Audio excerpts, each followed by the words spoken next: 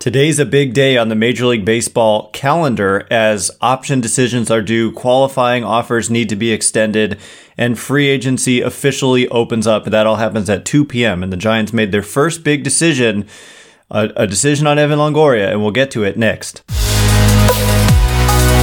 You are Locked On Giants, your daily San Francisco Giants podcast. Part of the Locked On Podcast Network, your team every day.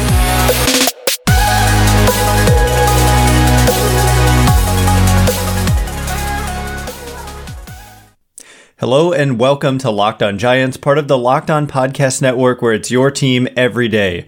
My name is Ben Kaspick, and on this show we provide daily episodes Monday through Friday, talking about the San Francisco Giants in a way that's data-driven and rational, but also simple, passionate, and accessible to all. I'm a former contributor for the baseball statistics and analysis websites Beyond the Box Score and Rotographs. I've been podcasting about the Giants since 2015, and I'm a lifelong fan. Thank you for making Locked On Giants your first listen every day. We're free and available wherever you get podcasts. And coming up on today's show, we have an actual decision to talk about. As I said, today is the big day at 2 p.m. And I tried to wait until 2 p.m., but I'm actually recording this a little bit before 2 p.m. But the deadline is 2 p.m. to make option decisions. The Giants had one decision to make there, and that was on Evan Longoria, and they made that decision. They also must issue qualifying offers to eligible free agents that they choose to. They must decide to issue qualifying offers to eligible free agents, and that is going to be Carlos Rodon. That's going to be an easy call. Joc Pederson, a possibility, but very unlikely, and we'll know by 2. And then the last thing is that free agency officially opens up, and some players, like with all these option decisions, are being released into free agency. We'll get into Kevin Kiermaier and his possible fit with the Giants later on. But I just wanted to discuss this decision with Longoria.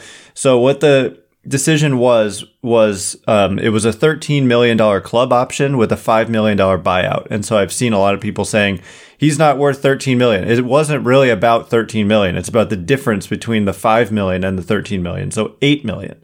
So it was an $8 million decision because the $5 million was going to him one way or the other.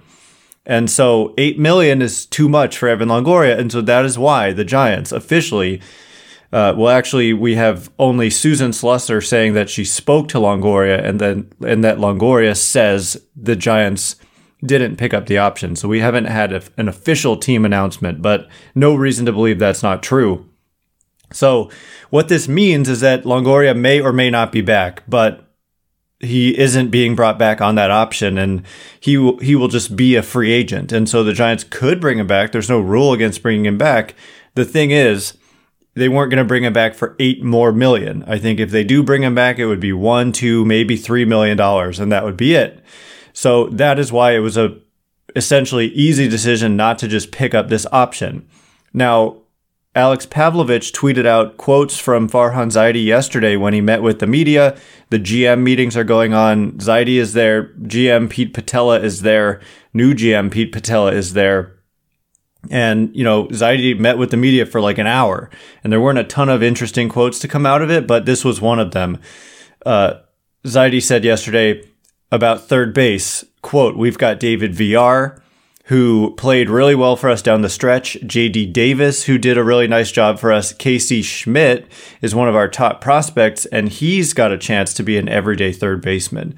And so I don't know exactly what the question was to which this was his response, but it's about third base, obviously. And so that, Zaidi also said earlier in the offseason, like right after the season ended, that there was a role for Longoria on the team. It just depended on what the role was. So Longoria, he just turned 37 in October. And for a team that needs to get, younger and more athletic, which is the mantra, he's been hurt. He's been, I don't want to call a professional baseball player unathletic, but he's been injury prone as he's gotten into his mid to late 30s here. And he's been a quality player when he's been on the field for the Giants the last couple years, especially under these new hitting coaches. Like his, weighted runs created plus with the Giants since 2020 is 111. So he's been a significantly better than league average offensive player, and he's also been pretty good defensively at third base. So I could see the appeal perhaps on a small 1-year commitment, bringing him back, but also I can see them wanting to keep their options open. And when he mentions David Villar, he ultimately really did play well down the stretch. And so creating an opportunity for him, and also the fact that Zaidi said JD Davis was, played really well for us down the stretch, leads you to believe that they probably will tender JD Davis a contract if it was a question. It is a question simply because they have the choice whether or not to tender a contract to JD Davis, and that decision is going to be due in about a week from Friday, I believe. JD Davis and all their arbitration eligible players. But yeah, I mean, you've got VR, you've got Davis, and then he mentions Schmidt as well, who reached AAA by the end of the year, is known as an excellent defensive player, and hit well in high A, double A, and then made it to AAA at the end of the year. And so I could easily, for all these reasons, see them not ultimately bringing back Evan Longoria, but we won't know until he either signs with another team or he signs with the Giants. But the fact is they did not pick up the option. I think that's certainly the right call for now. And the other decisions they have to make by this 2 p.m. deadline, which as I record this is 20 minutes from now, is simply about the qualifying offer. So coming up in just a minute, we'll explain briefly what to expect there, and then turn our attention to some players, including Kevin Kiermaier, who were released into free agency. Is he a possible fit for the San Francisco Giants? We'll get to that in just a second. But before we do, did you know that over the holidays, property crimes like burglaries and package thefts spike nationally? That's why our friends at Simply Safe Home Security are offering 50% off their award-winning security system so that more families can feel safe and secure this holiday season. It's a great time to buy it. Like, if the crime rate increases, I know package thefts, I personally have been affected a number of times by this, and it's one of the reasons I have Simply Safe in my own home. And one of my favorite parts really is being able to just open up the easy to use and navigate app and check in on all those crystal clear HD cameras. It's just truly very comforting and convenient. In an emergency 24/7, professional monitoring agents use Fast Protect technology exclusively from Simply Safe to capture critical evidence and verify the threat is real, so you can get priority police response. Don't miss your chance to save big on the only security system that I recommend. Get 50% off any new Simply Safe system at simplysafe.com/LockedOnMLB. This is their biggest discount of the year, so don't wait. That's simplysafe.com/LockedOnMLB, and there's no safe like Simply Safe. All right, as promised, just briefly want to mention what's going on with the qualifying offer here. You've probably heard about it before you've heard this podcast. I haven't heard yet official word, but they're going to give Carlos Rodon a qualifying offer. Really, what I'm mostly curious about is the off chance, like the really slim chance that perhaps they could consider giving a qualifying offer to Jock Peterson. I haven't heard anybody else talking about this, maybe because I'm foolish for even thinking it is the remotest of possibility. Like, I'm talking 1%, less than 1% chance in my mind that they give it to him. But that's not zero. It's close to zero, but it's not zero. Thanks again for making Locked On Giants your first listen today. By the way, for your second listen, check out the Locked On Sports Today podcast. From the games that matter the most to the biggest stories in sports, go beyond the scoreboard and behind the scenes with the local experts and insights only Locked On can provide. Locked On Sports Today, available on this app, YouTube, and wherever you get podcasts. So yes, qualifying offer decisions are due, like whether to extend the qualifying offer. And once teams extend these qualifying offers, it's also the official start of free agency. So say you're Carlos Rodon and the Giants have given you this qualifying offer, which, by the way, is a 1-year offer worth this year $19.65 million. But because that 2 p.m. deadline would have passed, Rodon would be a true free agent. So he could be fielding offers from other teams after 2 p.m. today, which is now in 15 minutes from me recording this. And so what you can do if you have the qualifying offer attached to you is you can get a feel for what your market is. And Rodon, it's not complex. Like, his market is way beyond 1 year, $19.65 million. He's ultimately going to get north of $100 million. But in more borderline cases, like say they were to give one to Peterson, he would spend those 10 days in which he's allowed to mull it over, getting a feel for his market and seeing if that is an offer he would want to accept. And so then after 10 days, which I think is on the following Sunday, not this upcoming Sunday, but the Sunday after that, anyone who received the qualifying offer, that's the deadline to make a decision. And the way it works is essentially they could just say yes, and then boom, they're back at 1 year and their salary is $19.65 million. If they say no, the benefit to the team is that if that player ends up signing with anybody else, the Giants would get a draft pick. I'm always like forgetting, it's after the second round, before the third round, I believe. It's around, pick like 75 overall is where they would get draft pick compensation for Rodon, and then on an off chance, Peterson. I think if they give it to Peterson, he would take it. And that's part of why they wouldn't do it, because he would take it and it would be an overpay. And they could, if they want to bring him back, they might be able to bring him back on like a 2-year deal worth roughly that same amount, like 2 years, $20 million or so is possibly what his market is. So if that's the market, why give him 1 year and roughly $20 million, if that makes sense? So anyway, those decisions, whether to give the qualifying offer, will be made in 15 minutes here.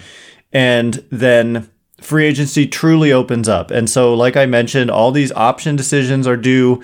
And so someone notable was just, the Rays did not pick up the club option they had on him, and that's Kevin Kiermaier. And I just briefly wanted to mention, I tweeted out today that I thought that he was an intriguing player for the San Francisco Giants, potentially. And when I say intriguing, and when I say Kevin Kiermaier, I just want to be clear. I'm not saying forget Aaron Judge, we get Kevin Kiermaier. That's the solution. Not at all. Like, if you have Kevin Kiermaier on your roster, doesn't change my thinking whatsoever that they still need to bring in top tier talent and perhaps multiple top tier talent type players. Like, I still think Judge, Correa, all those guys, I still think you need to bring back an ace starting pitcher, whether it's Rodon or one of these shorter term possibilities. So for Kiermaier, what he basically would do for me, and I made this point as well, that the Angels prove to us year in and year out that having just a couple of star players is not enough to be a good team. They have literally Mike Trout and Shohei Ohtani and Anthony Rendon, but Trout and Ohtani specifically, and yet they finish under 500 every year. And so, yes, some upper tier talent is important, and it's exactly what the Giants need, but also having quality depth behind them is also really important. And I think that that's what Kiermaier represents. And he also would massively address a huge area of weakness, which is the athleticism and defense. The one question, the big question, is that he had season-ending hip surgery in August. So, checking in on his health would be obviously imperative. And if he's dealing with lingering effects of that, then no thank you at all. But if he can get back to being the way he has been in his career, he's not a great hitter by any means. He has a career 97 weighted runs created plus, which means he's been just about league average offensively, but he's literally been one of the very best defensive center fielders the game has ever seen. He's just elite defensively. He is 32 and a half years old. He'll be 33 in April. So you expect some decline, and maybe more than just some, pretty quickly here, defensively and from a speed perspective. But when he's been on the field the last couple of years, he's still been really good defensively and as a base runner and just as a runner in general. He's upper 90th percentiles in sprint speed and outs above average and all that stuff. So he's still an impact defender and runner. And so could you plug him into center field, have a Yastrzemski and Slater platoon at one spot, and then bring in a big bopper like Aaron Judge to play the other corner, and then also sign a shortstop or whatever like Trey Turner or Carlos Correa and have them play second base? Then you've got your up the middle defense. Say you've got Crawford at short and Trey Turner, who's super athletic and fast, also at second, and then you've got a Kiermaier in center. You've got your capable center field players like Yastrzemski and Slater now in a corner, maybe in right field. And then you can just let Aaron Judge hang out in left field and be that Barry Bonds replacement. Maybe this is all thinking a little big and these are best case scenarios. I'm not saying necessarily how likely those scenarios are, but the defense would be dramatically improved. Third base would still be a question, but Casey Schmidt, like Zaidi said, would be coming, and then you could have elite defense at third. Crawford is still very good. You could have really good defense at second if you picked up one of those guys I mentioned. And then in center, Kiermaier. Suddenly the defense would be in a way better spot. And so I just thought he was interesting. I've had some people respond and say that he's just like Steven Duggar or something. And the fact is, in my opinion, Kevin Kiermaier is like what everyone hoped Steven Duggar would be, but never was.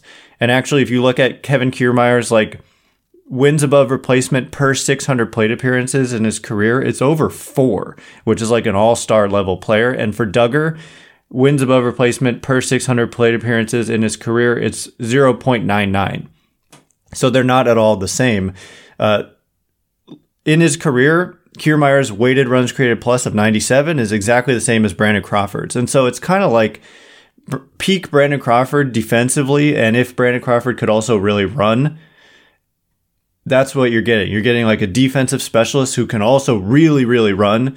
And that's kind of what you're getting with the bat. Crawford's not terrible with the bat. He's just not great, but he's somewhere in the middle, which is roughly league average. And so anyway, I just thought that was interesting.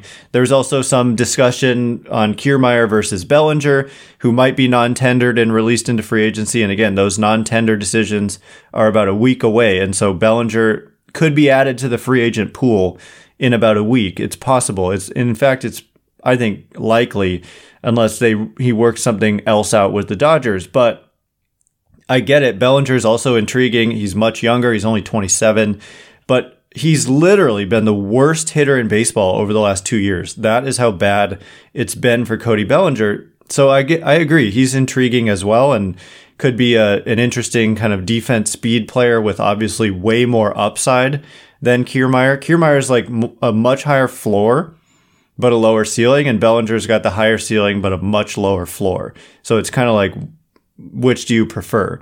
And I could see a case for either.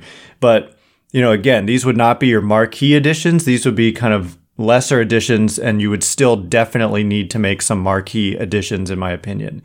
So coming up in just a minute, there's some discussion about Lamont Wade Jr., who is arbitration eligible, and Farhan Zaidi had something to say about it. So we'll discuss Wade Jr.'s future in San Francisco after a bad 2022 following a great 2021. We'll get to it in just a minute. But first, all right, as promised, just a little bit about Lamont Wade Jr. I thought it was interesting that Farhan Zaidi had a couple of things to say about it, and also they made some roster moves. But essentially, what was said, Zaidi said that they do plan to tender a contract to Lamont Wade Jr. And this was a little bit of a question because of how bad his year was in 2022, following, like I said, a great 2021. In 2021, Lamont Wade Jr. was like Mr. Clutch, and he hit 18 home runs in just 381 plate appearances. Late night Lamont was born with the Giants here. And then in 2022, he was just much worse and just struggled to get it going offensively all season long, struggled to stay on the field, only played in 77 games, dealt with the knee issue, and just wasn't the same guy at all. So he's arbitration eligible. The predicted contract, according to MLB trade rumors for Wade, is just $1.4 million in his first year of arbitration eligibility. And what Zaidi said was that they do plan to tender him a contract. And I just this is like a similar conversation to the one we just had about Kevin Kiermaier, in that he's not if you're relying on Wade like he did a lot this year, to be honest, and the year before even, to like hit fourth for you and just be a big run producer, I think you're in trouble. But if he's just depth on your roster, then this is the type of player who's important. When I mentioned the Angels, they don't have guys like this who can pitch in. And the Giants plan. This is what happened in 2021. All these different guys just chipped in a little bit, and they did have some star level performances out of Posey, out of Belt, and out of Crawford in 2021. So you need to replace that upper tier performance probably from outside the organization now, because it's clear that that's not coming from within. Posey's retired. Belt is a free agent. Crawford regressed. So yeah, I mean, you can bring in that impact talent like they had from those guys in 2021, but then it was that depth, like the Wade Juniors of the world, that really lifted up the rest of that team and led them to 107 wins. And so it's not shocking to me that Zaidi said this, and that at a modest price tag of an estimated $1.4 million, that the Giants would elect to bring him back. But it was noteworthy that Zaidi said that. So the other roster moves they made, just by the way, they claimed a catcher, Dom Nunez, off of waivers. They added Isan Diaz to the 40-man roster, which they needed to do. Otherwise, I think he would have been Rule 5 eligible because he was a minor league free agent. It's kind of complicated, but Isan Diaz was added to the 40-man. They also outrighted several players: Austin Dean, Bryce Johnson, Taylor Jones, Zach Littell, and Ford Proctor. So all of those guys, what that means is that they cleared waivers. So they're off the 40-man and that they're back in the minor leagues. But they're not on the 40-man roster anymore. So that's interesting in the case specifically of like Littell and Bryce Johnson to me. And it also means nobody wanted them. So that's also interesting. Andrew Vasquez and Luis Ortiz were claimed off waivers by the Phillies. So those guys are now in the Phillies organization and on their 40-man roster.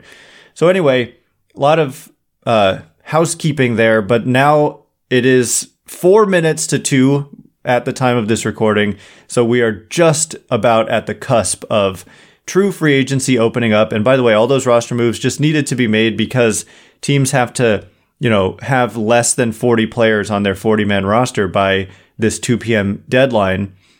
And those moves needed to be made to get the Giants there. And all these guys who are on the 60-day IL have to be added back to the 40-man. Because when you go on the 60-day IL, you're off the 40-man temporarily. But by this deadline, you have to add them back. And so it creates suddenly an influx of players getting back on. So that's why they had to do all this. Anyway, that is all the time we have for today. Thanks again for making Locked On Giants your first listen today. Now make your second listen the Locked On Sports Today podcast. The biggest stories of the day, instant reactions, big game recaps, and the take of the day. Available on this app, Odyssey app, YouTube, and wherever you get podcasts. Once again, my name is Ben Kaspick. Check me out on Twitter at Ben Kaspick, Kaspick. If you like the show, please consider rating it or leaving a review. Helps me out a lot, so thanks in advance, and thank you to everyone who's done so already. Coming up tomorrow, I think I want to do a mailbag, so look out on Twitter for the prompt. An official start of free agency mailbag. I really can't wait. So anyway, thanks again for listening. You are now Locked On Giants.